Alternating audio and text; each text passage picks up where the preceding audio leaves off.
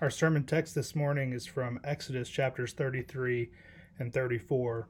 We'll start in verse 12 of chapter 33.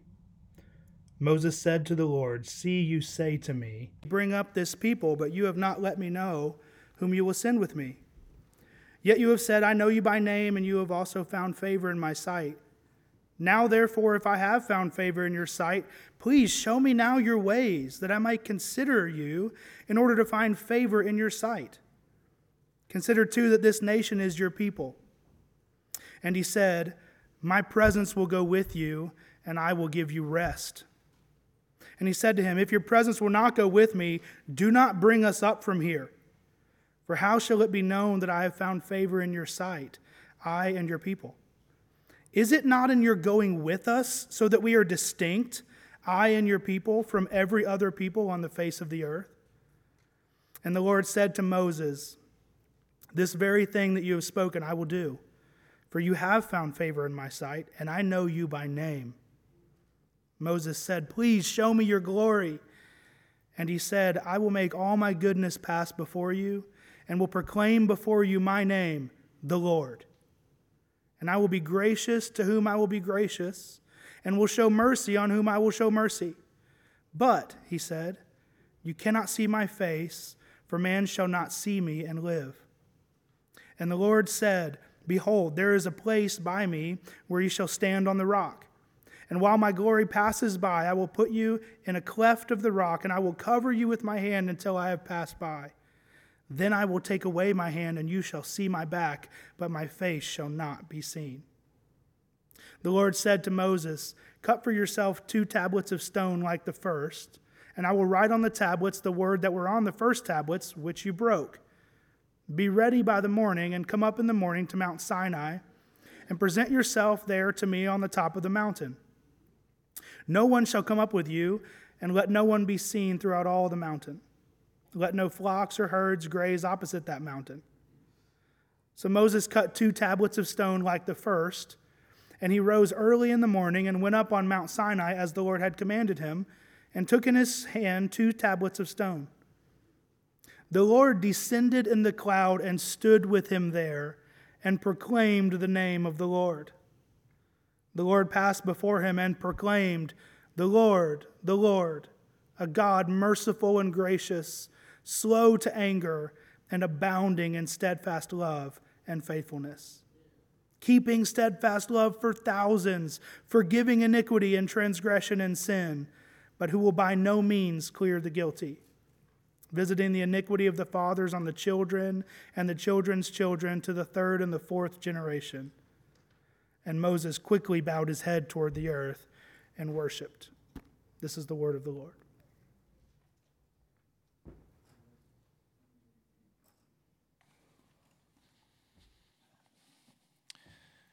Good morning, church. Would you come before the throne of God with me for just a moment?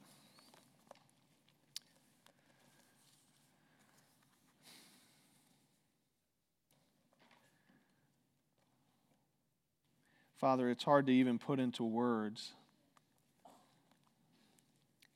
the incredible significance of what we just read about you. We just want to rest in it for just a moment. You are a God merciful and gracious and overflowing, abounding in steadfast love. And Lord, we need you to be that. Because as we look back over the course of our week, over the last month, over the last year, and we think about the ways that we have fallen short of the glory of God, we're mindful of the fact that it's not in us, it's nothing in us that would cause you to be impressed or to say, man, I wish I had that guy on my team, but it's all your grace. And so, Father, we just want to say thank you for that. And Lord, I know that you can see the hearts of every person in this room and every person watching online and every person listening later on. I can't. But just knowing what I know about human beings, I know there are people in this room who are having trouble believing that you are as good as you say you are. And so we pray, Spirit, come and do your gracious work of opening our eyes and pulling away the cobwebs of the lies of the world and the thorny briars that grow up in our hearts and choke out our love for you, and cause us to see your glory. What makes you God? We pray this in Jesus' name. Amen. Almost exactly 15 years ago, I stood facing a beautiful young woman on her mother's front porch as we made our marriage vows to one another.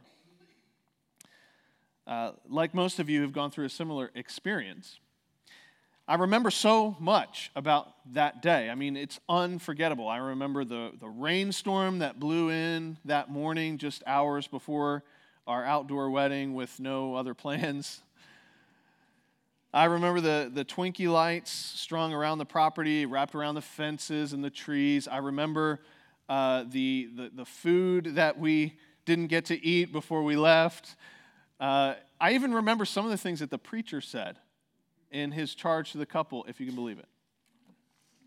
But I also remember a sort of happy hopelessness.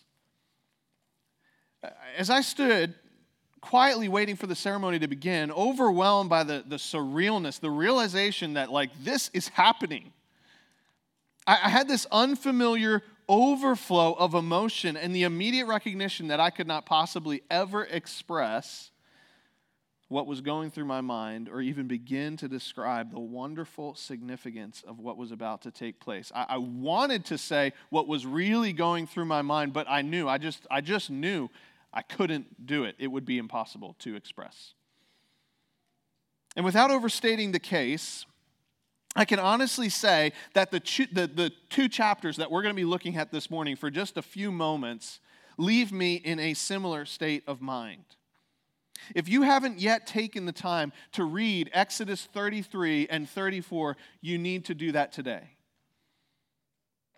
Take the time to read and meditate on these chapters because they are breathtakingly amazing in what they describe. And I just know that I cannot do justice to what is here, to what God reveals about himself. And so I'm left with this happy hopelessness once again, because I know that I cannot help you see what is so marvelous and terrifying and healing and comforting and joy-inducing and awe-provoking and life-changing in these chapters. And yet I'm not discouraged because I know that God is so kind and so gracious and so involved in our lives that the Holy Spirit can actually take his truth and he can apply it to our hearts. And he's done it for many of you, and he might do it for you today. And I pray that as we examine these chapters and you see this is who your God is, that he will turn on the light again. Since last September, we have been studying the book of Exodus in order to find God's answer to the question asked by Pharaoh, king of Egypt, in chapter 5 of the book. He says, "Who is the Lord?" Who is the Lord? Capital L, capital O, capital R, capital D. That is, who is I am? This person who reveals himself in the pages of Scripture. I'm not an emotionally expressive person by nature. If you know me well, you know that. But when I ponder the fact that God answers this question most deeply, most thoroughly, most memorably, not after the enaction of the 10 plagues, not after the crossing of the Red Sea or in the speaking of the 10 commandments, but after Israel plunges herself into idolatry, after she shatters the covenant just ratified. I feel some kind of way when I think about that. It is truly unexpected and delightful, as I pray you'll see. And we can't do justice in 30 or 40 minutes to what God reveals in this text, but what I would like to do today is to point out 5 truths that you need to know about I Am. 5 truths that you need to know about the God who made you and knows you, about the one and only God, the God who's not one of many, but is one of a kind, without parallel or rival and equal or equal in all of existence. 5 truths that arise from his disposition toward Moses and the Israelites after they commit idolatry. In the first place, notice with me from the opening verses of chapter 33 that God's justice is forbearing. God's justice is forbearing.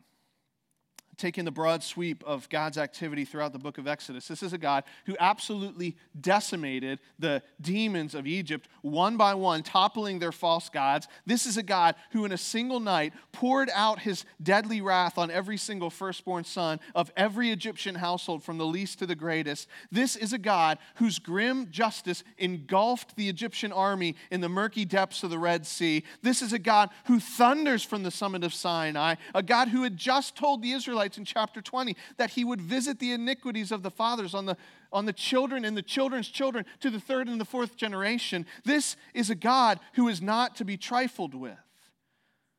And the Israelites have done exactly that. They've taken the things that he's revealed about what he expects from them, and they immediately turn around and they shatter the covenant that he's made with them. And after the Levites slay the thousands who had instigated the rebellion, and the dust begins to settle, the hundreds of thousands of faithless Hebrews are still breathing. The wrath of God is simmering and steaming, but it has not boiled over and consumed them like you might expect from him. Certainly, this isn't because God couldn't destroy them at the snap of a finger. We've seen his unquestioned, unmatched power in this book. Certainly, it is not because God is too squeamish to mete out judgment. We've seen him do so, nor is it that God has no right. These people had obligated themselves to the covenant, and they had broken it. They were without excuse, and yet here they stand, still breathing. Think about this. They walk outside their tents that next morning, and what is on the ground? God's provision. Manna everywhere. After they broke the covenant, God is still providing them even after this descent into rebellion. Now, you might make the observation on reading the opening verses of chapter 33 that God is anything but happy with the Israelites. He seems to have withdrawn from them. Say to the people of Israel, he says to Moses in verse 5, you are a stiff-necked people. If for a single moment I should go up among you, I would consume you. So now take off your ornaments that I may know what to do with you. Some of you mothers are familiar with that kind of tone. What God is asking for is a spirit of mourning and repentance, but as any good parent or teacher understands, there's a very important difference between the kind of anger that you would show toward, say, a salesperson who's lying to you about a product that you're thinking about buying, and the anger that you might have towards a child in your own family or your own classroom. They're 2 totally different types of things. There's a difference between an anger concentrated on retribution and an anger concentrated on restoration. If my kids lied to me, you better believe I'm going to be angry about that. They would never do that, right, kids? If they choose to disobey me, you better believe I'm going to see red. I'm going to be angry. But what is going to make me the most angry is how that disobedient choice severs our relationship and squanders their potential. Why? Because I care about them. They're my children. And this is the nature of God's forbearing justice here in chapter 33. He withdraws from them, not because he doesn't want to be around them, but because they literally would not be able to survive his holy presence. They're not ready for that. We long for God's presence. We sing about it, we pray for it, we want to be close to God, at least that's what we say. But I wonder if we're really ready for that. We long for God's justice, His righteousness to reign. We pray for it. We long for it. We sing about it. But friends, there is a reason why God's justice delays. It's because if he were to bring justice to the earth in all of its fullness, we would be vaporized in an instant. We would be done. And yes, I know that many have made the very important observation attributed to William Gladstone in the 19th century that justice delayed is justice denied. True enough. And the last thing I want to do is excuse injustice in the world by telling those trampled by corruption and systemic oppression that they should just wait a little while longer. I don't want to be counted among those who defend the status quo when it comes to matters of justice toward the immigrant or to the widow or to the orphan. When the injured party is another human being, yes, it's true that justice delayed is justice denied. But in the ultimate sense, in the sense that God is in fact the one being offended by our sin and our disobedience and our rebellion, he alone has the prerogative to stay his hand of judgment. And you'd better be glad he does.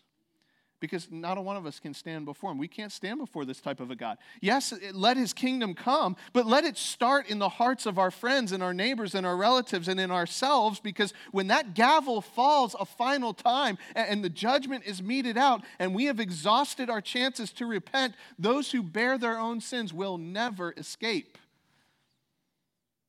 I, for one, am glad that he is forbearing in his justice. And I know that there are those of you out there listening to me today, and you're thinking that you've used up all of your chances, like there is no more chance left, that God's grace has been exhausted, that you can never go back and fix the things that you've done, and therefore your life is just a total waste. At best, like you're a cautionary tale, a warning to others. Don't go the way that I went. And you come to church and you see all the smiling faces and the nice hairstyles and the shiny boots and the well-pressed shirts, and you think, man, I don't think I fit in here. But let me ask you a question. Are you still breathing or not? Like, are you still breathing? Is your heart pumping blood throughout the rest of your body still, or are you dead? Because if you are still breathing, it's not over for you. Amen. Like even after idolatry, after rebellion, after a fall from grace, after addiction, after you burned your friend, after you cheated on your wife, after you lied to your parents, after you gossiped about your buddy, after you bowed down to that golden calf in the secret places of your heart, friend, it is not over. You are still breathing, and every single cubic inch of air that you suck into your lungs is incontrovertible evidence that God's grace is for you, that his justice is forbearing, that he hasn't brought down that hammer yet. And so that's the first thing we want to make sure we see in this passage. God's justice is forbearing. But notice with me in the second place that God's mercy is free. God's mercy is free. God promises that the Israelites are going to survive this, that they're going to make it to the promised land, even though his fatherly anger is still white hot. But then Moses sees this tension. He knows that the promised land isn't the real prize. The real prize is God himself. So Moses goes to God on behalf of the people. He says, listen, if you don't go with us, then you just leave us right where we are, because I don't want to go into that promised land without you. You're the real prize. So God promises, he says, my presence will be with you. In spite of the idolatry and the stiff-necked rebellion I get from you, I'll go with you. And then Moses gets really bold. He isn't satisfied with this. He wants more. And so he says in verse 18 of chapter 33, please show me your glory. Show me your glory. The word glory related to the word weight or weightiness. It refers to what makes God weighty, what makes him significant. His glory is the essence of who he is. So what Moses is asking of God here is really remarkable. He wants to know God for real. He wants to see him as he is. He wants to behold what makes God God. And amazingly, God doesn't just tell him to go away. He says, okay, I'm going to make my goodness to pass before you. And I know we're moving kind of quickly through the passage here, but think about how remarkable even that statement is. God, show me your glory. Okay, I'm going to let my goodness pass before you. I mean, that is radical. That statement is in and of itself incredible because the glory of the gods of the surrounding nations had nothing to do with their goodness. For them, the gods were all powerful and strong, but were they good? You know, it just depended on the day. But God says, I'm going to show you what makes me glorious. It's the same thing as my goodness. And then he tells him in verse 19, the first thing that you need to know is that I will be gracious to whom I will be gracious, and I will show mercy on whom I show mercy. In other words, one of the critical things that we need to know about God, about I am, is that his mercy is free. Free, yes, of course, in the sense that we cannot buy it with our good works. It's free. We can get it without payment. But free in this passage, this passage is speaking of God's freedom along different lines. His mercy is free in the sense that he is completely unobligated by anybody else but himself for how he dispenses that mercy. Like, God, who are you going to show mercy to? Where is your mercy going to go? Wherever I want it to go. I'm free. See, God's mercy is free. He's completely free to show mercy toward whomever he wants. So if you really want to know God, then you have to reckon with the fact that he's not up in heaven like looking around for people who are particularly good or particularly wealthy or particularly gifted or particularly beautiful or particularly smart so that he can strategize like, how can I get these people on my team? If you've ever said something like, man, if God saved that guy, like if that guy got saved, that would be a game changer. Like that would make such a huge impact for the kingdom. As if to say, God needs this certain type of person in order to do what he wants to do in the world. Then what you're doing is you're putting God on your level. Because God doesn't need anybody. His mercy is free. He shows mercy to whom he shows mercy. Paul in Romans chapter 9 quotes this passage to show that it wasn't up to the children of Israel or to anyone worshiping in the Roman church to sort of catch God's eye and earn his mercy. He just shows mercy in accordance with his good pleasure. He doesn't check with any of us. He doesn't gather the angels around and say, hey, what do you think about this guy? I'm thinking about showing him mercy. What do you think? He does exactly what he wants to do. His mercy is free. By the way, something else he's expressing in this statement to Moses is that he is completely free to explain himself or not. Moses, I'm going to show mercy to whoever I want to show mercy to. Like if Moses had any notion that he was owed any explanation whatsoever, then God is making it clear here, not so. He says, I'm free to show mercy to whomever I want, and I don't need to explain myself to you. So often we get it into our brains that just because we're curious about something or we have a question about something that God owes us an explanation and that we ought to be able to get to the answer. And to a point, that desire for knowledge and understanding is a good quality, but sometimes the answer is that's for me to know and you to find out whenever I decide to tell you. I'm free to do whatever I want to do. Deuteronomy 29:29 says, the secret things belong to the Lord our God. That means that there are certain realities, certain truths that God knows exhaustively, and we simply cannot know because he has chosen not to reveal those things to us. That's his right. God's mercy is free. He dispenses it according to his own good pleasure, and he reserves the right to explain himself or not. And this is one of his wonderful qualities. But thirdly, notice, moving on in the passage, that God's presence is fearsome. God's presence is fearsome.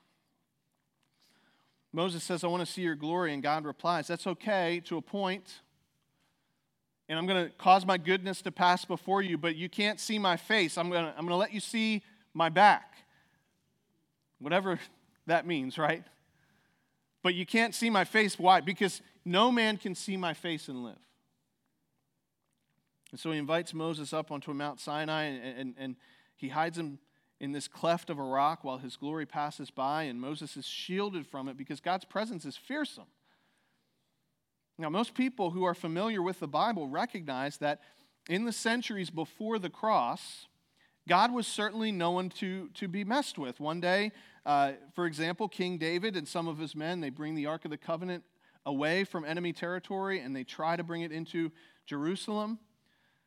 Basically, the Ark of the Covenant, if you have been paying attention to the book of Exodus, you know that that's kind of a representation of the throne of God. That's where he says, I'm going to meet with you.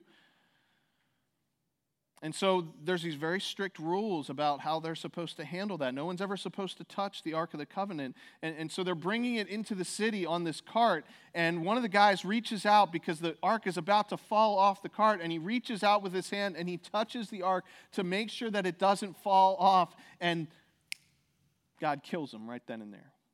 God's presence is fearsome. Even Moses' own nephews experience this. These sons of Aaron, they try to improve the worship service in the tabernacle by burning strange incense before the Lord, and they do this and struck by lightning, and they are done. I mean, we could cite dozens of Old Testament examples of the fearsome greatness of God, but for some reason we tend to speak as though God is just not that way anymore. We relegate all of that to the Old Testament times. That was back then. Things are different now. I don't think so. I mean, have you noticed the way that Jesus Christ preaches about the topic of hell?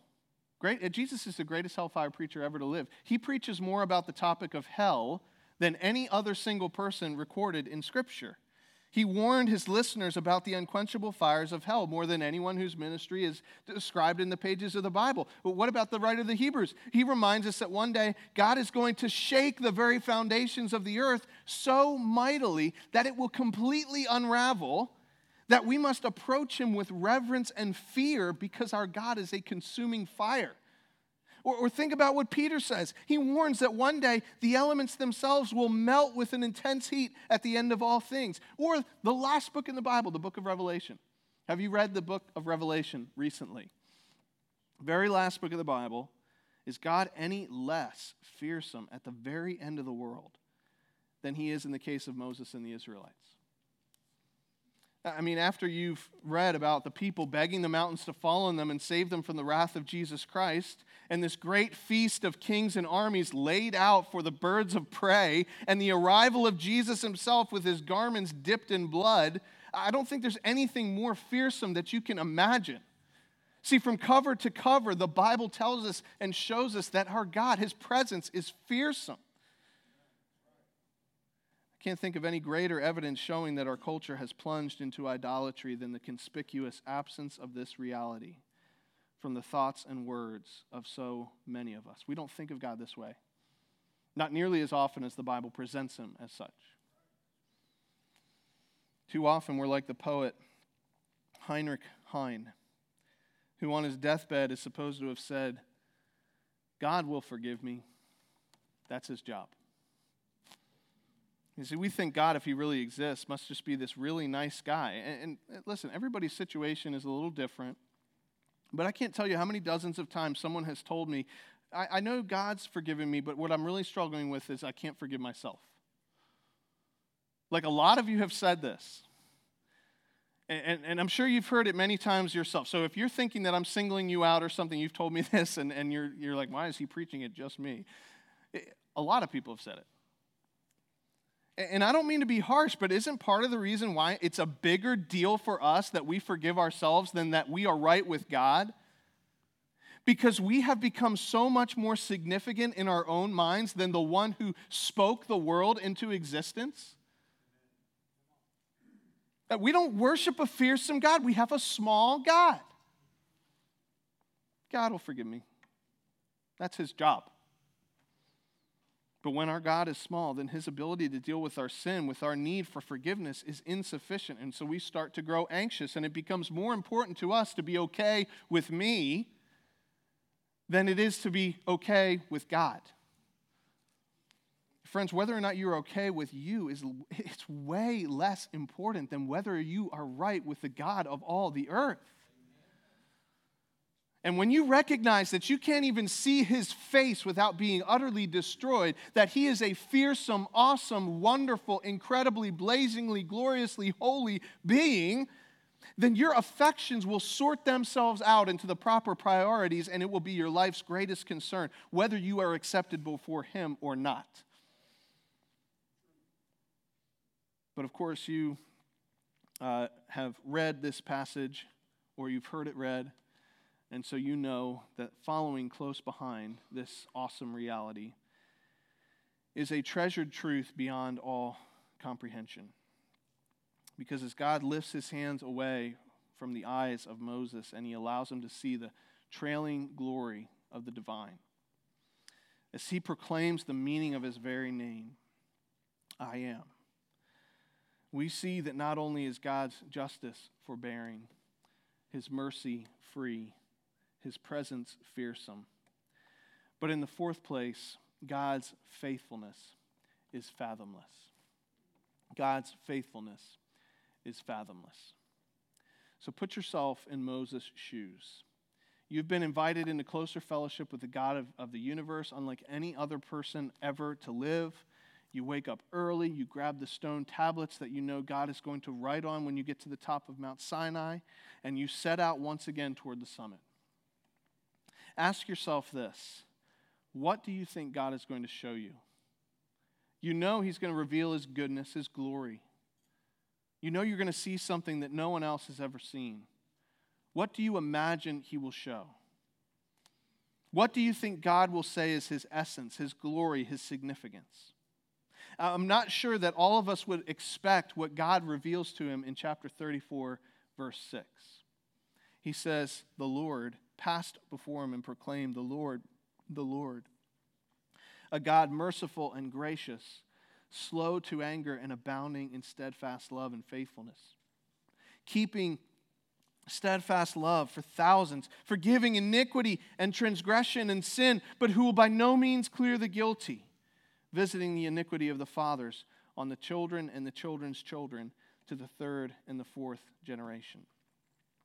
Certainly his fearsome and holy justice is represented in this self-description, just like it was on display in the destruction of the 3,000 idolatrous instigators in the chapter before, but there is no mistaking the emphasis of what God reveals about himself in this passage.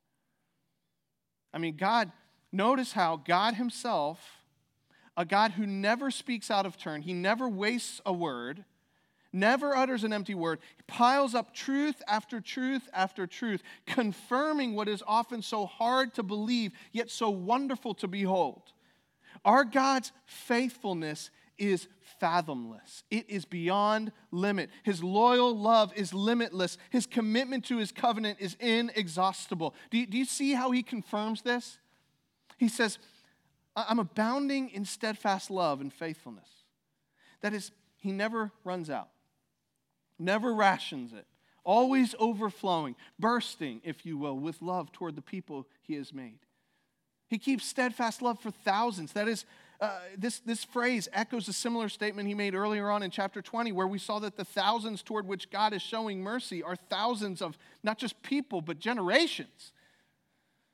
That is an unimaginable number of people. I mean, think about 1,000 generations worth of people. He forgives iniquity and transgression and sin. Just in case you might want to imagine a category of disobedience that lies beyond the bounds of his forgiveness, he piles up these terms together to show that his heart is to forgive all manner of rebellion.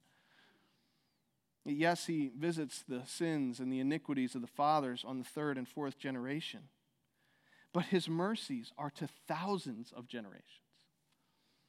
His desire to forgive sin outweighs, think about this, his desire to forgive sin outweighs his desire to show retribution by a factor greater than 300 to 1.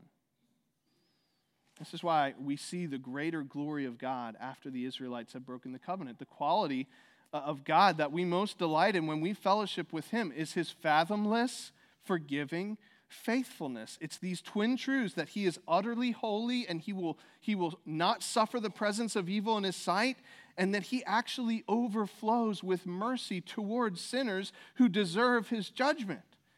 So he's not this cosmic judge who just destroys indiscriminately anyone who's unworthy of his presence, nor is he this cosmic nice guy who's just glad you're paying him any attention at all.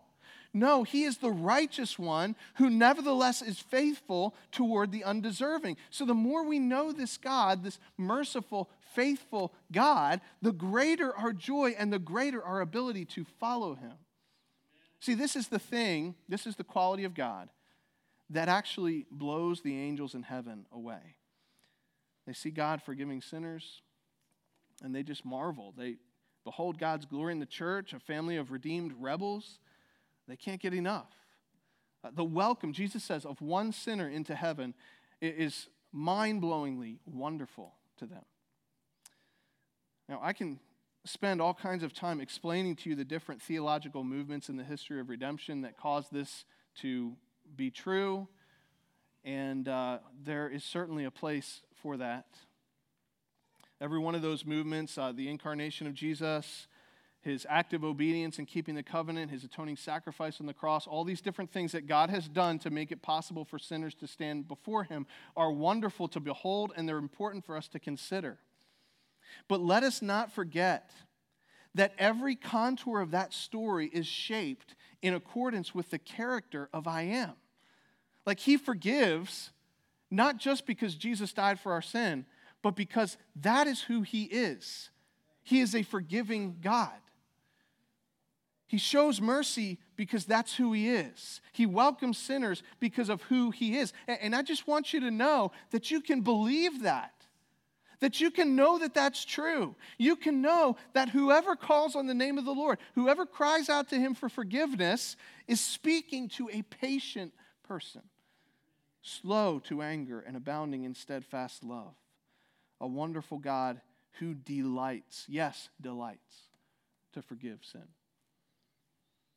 And therefore, yes, come humbly, but come boldly before his throne and find mercy and grace. I'm telling you that in view of the mercies of God, there is therefore now no condemnation to those who are in Christ Jesus. And if you leave here today without calling on him for forgiveness, it's not because he's frowning on you, but only because of your stubborn unbelief. So please just turn to him. He is patient and kind and slow to anger and abounding in steadfast love, and welcomes the sinner and shows faithfulness and steadfast love to the undeserving. So I plead with you to stop running from him and turn toward him. Give your life to him, because for as long as you live, you will not be able to plumb the depths of his faithfulness and his forgiveness toward his children. His justice is forbearing. His mercy is free. His presence is fearsome. His faithfulness is fathomless. But the truth of the matter is that this passage does, for all of its wonderful truth, leave us in search of something more.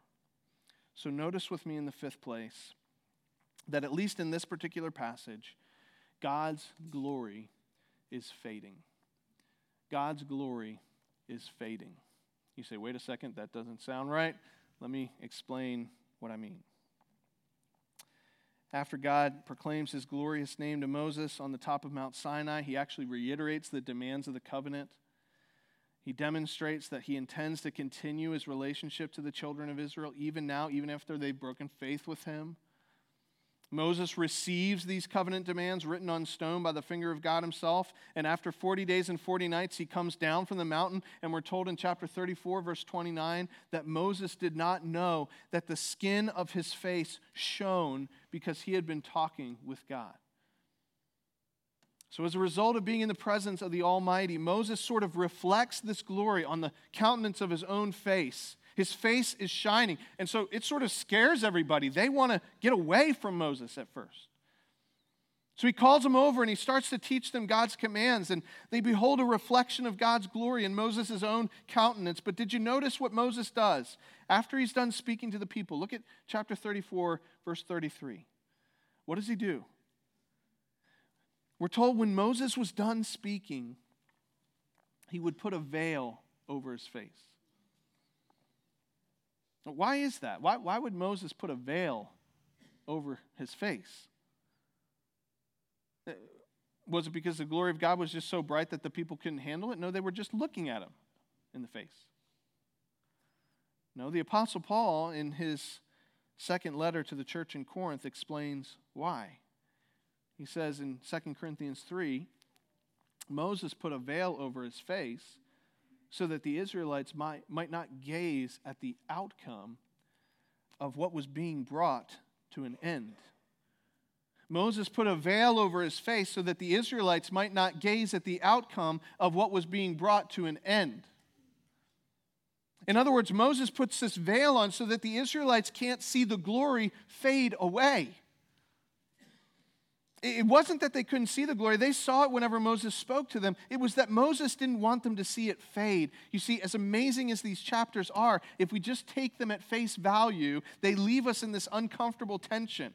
Yes, God is merciful. Yes, God is faithful. Yes, God is patient. But he's still far away from them.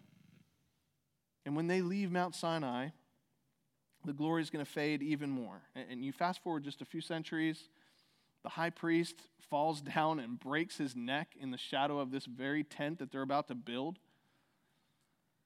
And the writer of 1 Samuel tells us the glory has altogether departed from the children of Israel. See, we need something more than a tense and temporary détente, a sort of treaty between this just God and his unjust people. We need something permanently that's going to solve the problem. But the good news is that all the glories of the Father shine through in the person of his Son, Jesus Christ, that he has sent his Spirit into the world so that not just those who got to hang out with Jesus on the streets of Galilee, but that all of us might actually fellowship with him. And we can see the glory of God shining not in the face of Moses that fades away, but in the face of Jesus Christ. And so instead of a fading glory, those who are in Christ experience this increasing glory, a glory that changes and transforms us, a glory that grows in visibility gradually as we continue to follow Christ day after day. As Paul describes in 2 Corinthians 3, we all, with unveiled face, we take the veil away and we behold the glory of the Lord in the face of Jesus Christ as we're transformed into the same image from one degree of glory to the next. Friends, this is our God. This is I am. He is forbearing in his justice, free in his mercy, fearsome in his presence, fathomlessly faithful. And his glory, the glory that would begin to fade in the face of Moses, shines fully in the face of Jesus Christ. And I just wonder, have you actually encountered this God? I don't mean to ask if you've had a moment where you have been baptized or joined a church or whether you grew up reading the Bible or not. I mean to ask, have you had a personal encounter with this God? Do you know him? Friends, don't leave here today until you get that question settled. Would you bow with me in prayer now before this God?